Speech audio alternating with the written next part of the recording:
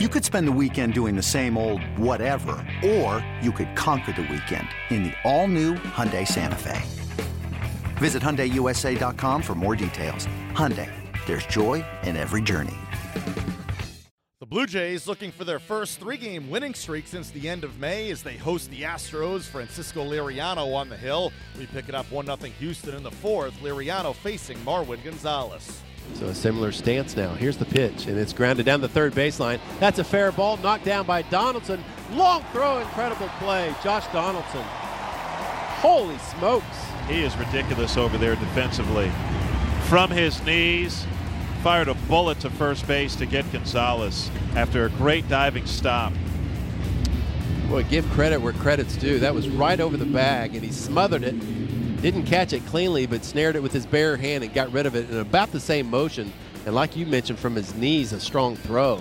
Astros lead it 2-1. Batista at third, Martin at second. Pitch on the way, and that's lined into right center field, and that'll get down for a base hit. One run will score as Batista comes in. Martin coming home. Relay to the plate by Altuve, not in time. It's a two-run single for Donaldson, and it's a 3-2 lead for Toronto. That ends an 0 for 15 for the Blue Jays third baseman. That had to feel good for Donaldson at the expense of the Astros here, but off the end of the bat maybe a little bit, but he went the other way. Probably something he's trying to work on to get back into a groove. 3-2, and that's hit pretty well in the right center field, and that's headed for the gap and goes all the way to the wall. Donaldson, he's around third and coming home as Morales goes into second base with an RBI double that makes it 4-2 Toronto. That was an absolute rope to right center, and Morales reaches for the second time tonight. Picks up his 16th double and 48th RBI. It's a hanging breaking ball that time for Morales. 5-2 Blue Jays, bases loaded, one out in the bottom of the fifth for Toronto. Pitch on the way. And that's hit in the air, center field, fairly deep. Marisnick is racing back, still going back, and that is off the top of the wall. Tulowitzki scores. Pierce around third and coming home. Throw to the plate by Correa on a hop, and Pierce is out by plenty.